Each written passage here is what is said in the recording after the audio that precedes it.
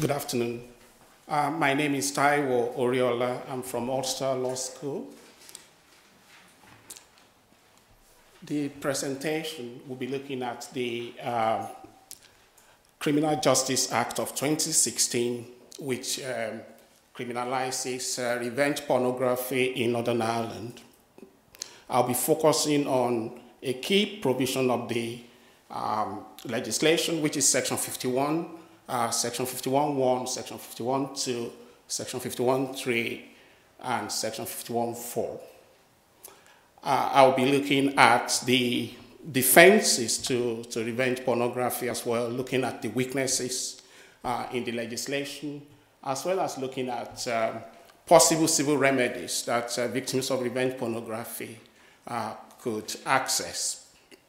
So I'm going to start with the definition of revenge pornography, which, as you are going to see, is quite different from the way it's conceptualized under the Criminal Justice Act of 2016, which, by the way, is based on the Criminal Justice Act of 2015 from England and Wales.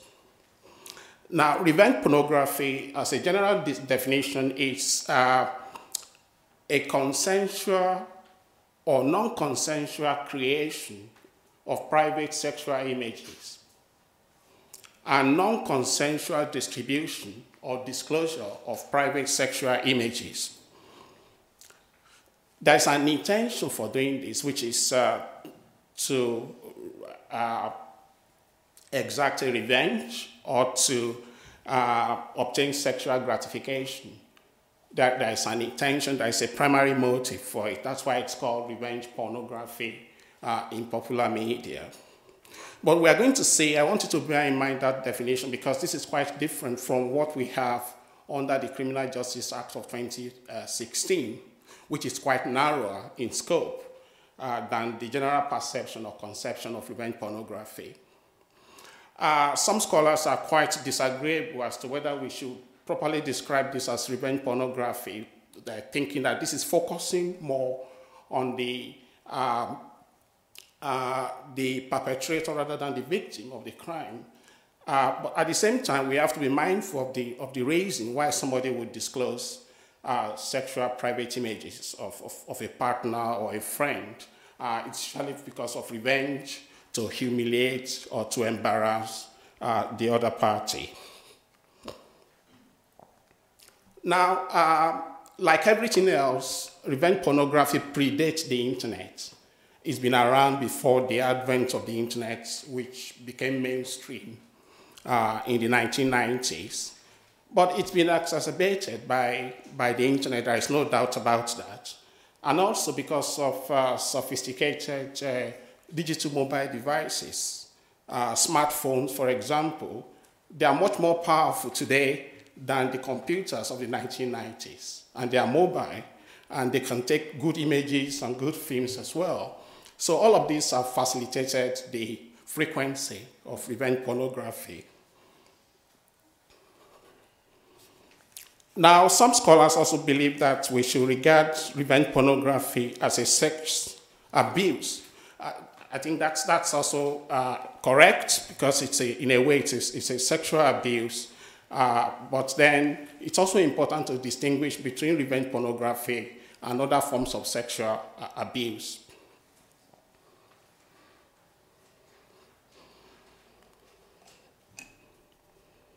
Now, revenge pornography is not a victimless crime. Victims do suffer psychologically. There's a recent research which demonstrated anxiety, depression, suicidal thoughts, and associated problems amongst female victims. The research was focused on female victims, not on male victims. So we can see clearly that it's not a victimless crime. There's always a price to be paid. Now, I'm going to be looking at the scope of the offenses. Now, this is very important because it allows us to see the weaknesses in the conceptualization and the definition of revenge pornography under the Justice Act of 2016. Section 51.1ab defines it as an offense to disclose a private sexual photograph or film of an individual who appears in the photograph or film without their consent and with the intention of causing that individual distress. We can see clearly the language of the provision. First, it criminalizes the disclosure of the photograph or film which show sexual images. It doesn't say anything about the making of the photograph or film itself. And we are going to see how this matters when we look at other weaknesses as we go along. Okay? So, we also see with intent to cause distress. So there must be an intention to cause distress. It's not enough to just disclose the private photograph or film. There must be the intention to cause distress. I think the problem here is the drafter of this piece of legislation. They are anxious to get conviction because you have to prove the intent in a criminal offense, the mental element of an offense, the mens rea. It's not enough to just demonstrate that an offense was committed. You have to prove that there is an intention to commit the offense. We are going to see how this is a major flaw as we go along with the discussion. Now, another scope of the offense is section 51(2). Now, it says that it is not an offense if the disclosure of private sexual photograph or film is made solely to the individual who appears in the photo or film. Now, this is a contradiction in itself. If what you are trying to do is to prevent distress to the victim of the revenge pornography, it shouldn't matter whether the photograph or film is disclosed to a third party or to the person themselves. You would agree that there are some people who would not want to see their intimate photos and films, even by themselves, not just by third parties. There's this gap in the law that doesn't say anything about whether or not this should be an offense if this is disclosed to the victim himself or herself. Now, this is a serious gap in the law because there's a presumption that the photo or the film was made with consent. This is not always the case. It could be the case that the photo or the film was made without authorization. Okay? So, and now disclosing it to the person, the victim, will be a surprise. It could be an embarrassment as well. And I don't see why this is not a criminal offense under section 51(2). Now, I'm going to move on quickly to the scope of the defenses. The first one is what I would characterize as law enforcement exception. This is a very strange provision under section 51(3) because it says that any person who reasonably believed that the disclosure was necessary for the purposes of preventing, detecting, or investigating a crime would not be committing an offense. They would have a valid defense to any unauthorized disclosure of photograph or film showing sexual images. Now, it's quite understandable why this would be allowed for law enforcement. But then, of course, this is only going to aggravate the distress of the victim if law enforcement were allowed to do this, even though it is meant to investigate crime, to detect crime, or to prevent the commission of crime. Another exception is section 51(4)(a) and B. I will summarize this as a journalism exception. This is even more bizarre because it allows for journalists in any news reporting, provided they reasonably believe that it is in the public interest, they could actually disclose sexual images that was originally unauthorized if this is in the public interest to do so. Again, you can only imagine that this is going to aggravate the distress of the victim, and there might be a public policy why this is necessary, but it might be very difficult to hazard a situation where it will be in the public interest for journalists to disclose sexually explicit images of film of a victim.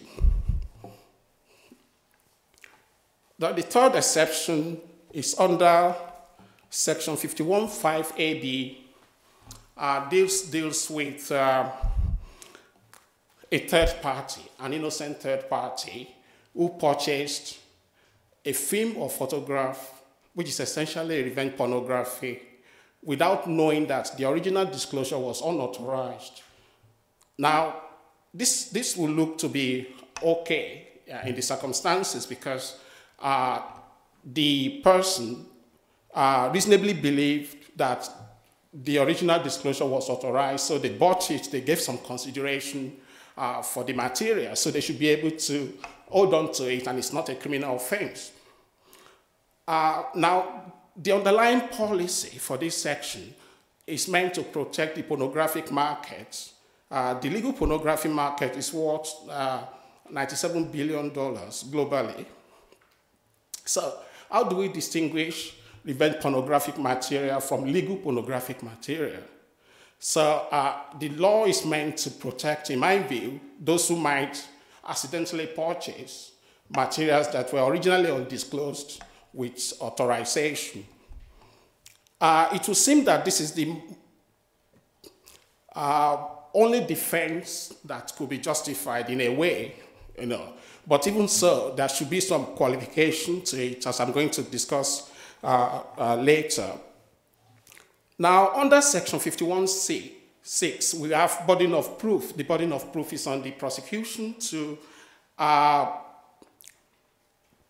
prove that the journalist, the third party who purchased the material, or the law enforcement person who disclosed in the public interest that they were not able to satisfy the prosecution. They have to prove this beyond reasonable doubt, of course. So the burden of proof is on the prosecution, as in all criminal cases.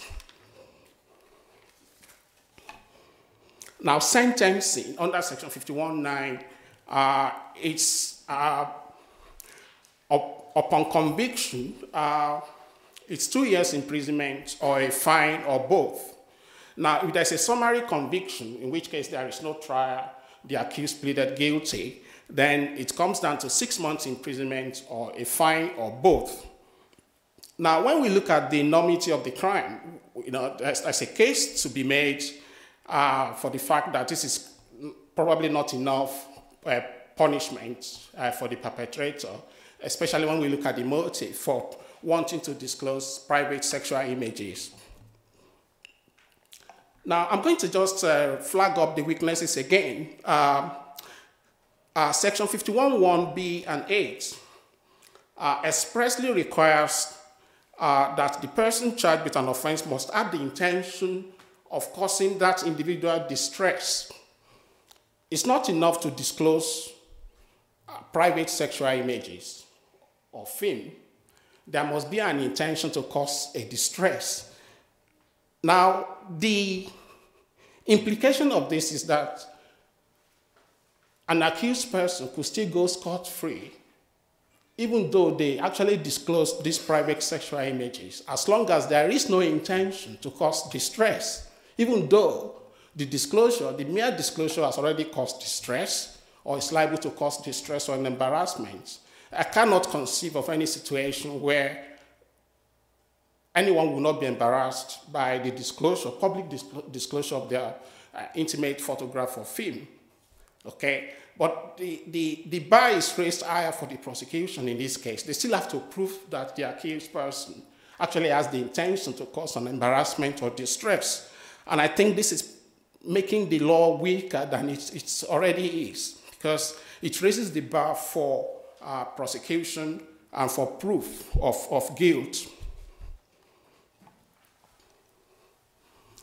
The next weakness is the one under Section 51(2), which I mentioned previously. It is not an offense if the disclosure of the private sexual photograph or film is made solely to the individual who appears in the film. Now this is an anomaly in a way, because it overlooks the possibility that the film or the photograph could have been made without the consent of the person who appears in the film or the photograph. Okay, so by not criminalizing the disclosure of the film or the photograph to the victim, this is a major gap in the law, as I say it, because it sort of weakens it in a way. The accused person could get away with surreptitious making of pornographic material, disclosing it to the person in the film or the photograph without actually committing a criminal offense. That's the implication of Section 51(2). Now, another weakness is that of law enforcement exception, which I mentioned briefly before. Now, it's going to be very difficult to conceive a situation where it will be perfectly legal for any law enforcement to disclose private sexual images in the course of preventing, investigating, or detecting a crime. I mean, this is going to just aggravate and exacerbate the distress of the victim. There could be argument for this, but I don't believe the argument for it outweigh the dignity and the sensitivity with which this material should be treated for the victim, because it's talking about public policy, public interest. I don't see how this should outweigh the individual's dignity. Another weakness, of course, is that of the journalism exception. This is talking about public interest exception, that journalists, if they think that it's in the public interest to disclose this material, then this should be allowed, and it is not an offense to do so. Again, it begs the question as to whether it could ever be in the public interest to disclose private sexual photographs or films in news reporting. I still can't conceive of a possibility where somebody will come and say it is in the public interest that we should see these images. I don't know why this is there in the law. Now, I've highlighted the key weaknesses of the law. I will quickly go to complementary civil remedies, because I'm aware of my time. There are various civil remedies that could be available to the victims, because sometimes the criminal system may not be able to provide lasting remedies, even though there is a successful prosecution. The first one is injunction, civil injunction. This has been applied widely across England and Wales and in Northern Ireland recently as well. When you are aware that someone is going to publish a sexual image or film, you could go to court and apply for an injunction to prevent the publication or disclosure. So this provides an immediate remedy to possible lasting embarrassment. Another possible remedy in the law of tort is misuse of personal or private information. The victim could sue for damages, and this is a good course of action that victims could pursue in a civil court. Another one which comes from Australia is breach of confidence. This was the first time ever that breach of confidentiality has been used to as a cause of action in a revenge pornography case, the case of Wilson and Ferguson. The accused person published on Facebook sexually explicit images of himself and his former partner as a revenge for the breakup, okay? And she suffered distress, mental problems, she couldn't work. So the court awarded equitable damages. That was about $13,000. And also general damages, which is about $35,000 for the distress, the embarrassment. So this is also a possible remedy that we pursue here in Northern Ireland and as well as in England and Wales. Then we already have the Harassment Act of 1997, Section 3.1 and 3.2 allows for damages to be sought by the victim. Another remedy is under data protection legislation. Revenge pornography materials are personally identifiable information because they are going to depict the photos and the images of the person. And anybody who knows them will recognize them as such. So you could sue under the data protection legislation for damages because this will be regarded as personally identifiable information under Section 10, 13, and 14 of the Data Protection Act. Now, copyright legislation is another possible remedy that the victim could pursue. But there are conditions for using copyright. Photographs are regarded as artistic work under Section 4.2 of the CDPA 1988. Films are also protected under Section 5B of the CDPA. But then you can also protect film as a dramatic work, but you have to meet the originality requirements under Section 3.1 of the CDPA. Above all, you have to prove that you are the author of the photographic material or the film before you could sue for copyright infringement.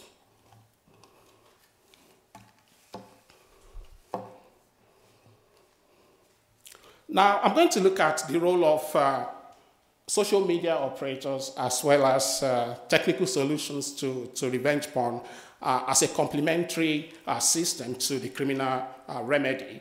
Now, social media operators, they are legally obliged to remove offensive content expeditiously, and they could be liable if they fail to do so, or if the court found that they actively contribute to the content or to the promotion of the content. We've had a number of case law in this area.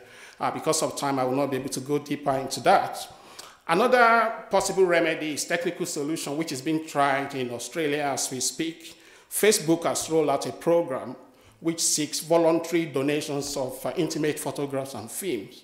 The intention is to create a big database with Facebook. So if somebody submits your photo or film which is sexually explicit, this will be tagged and it will be automatically blocked.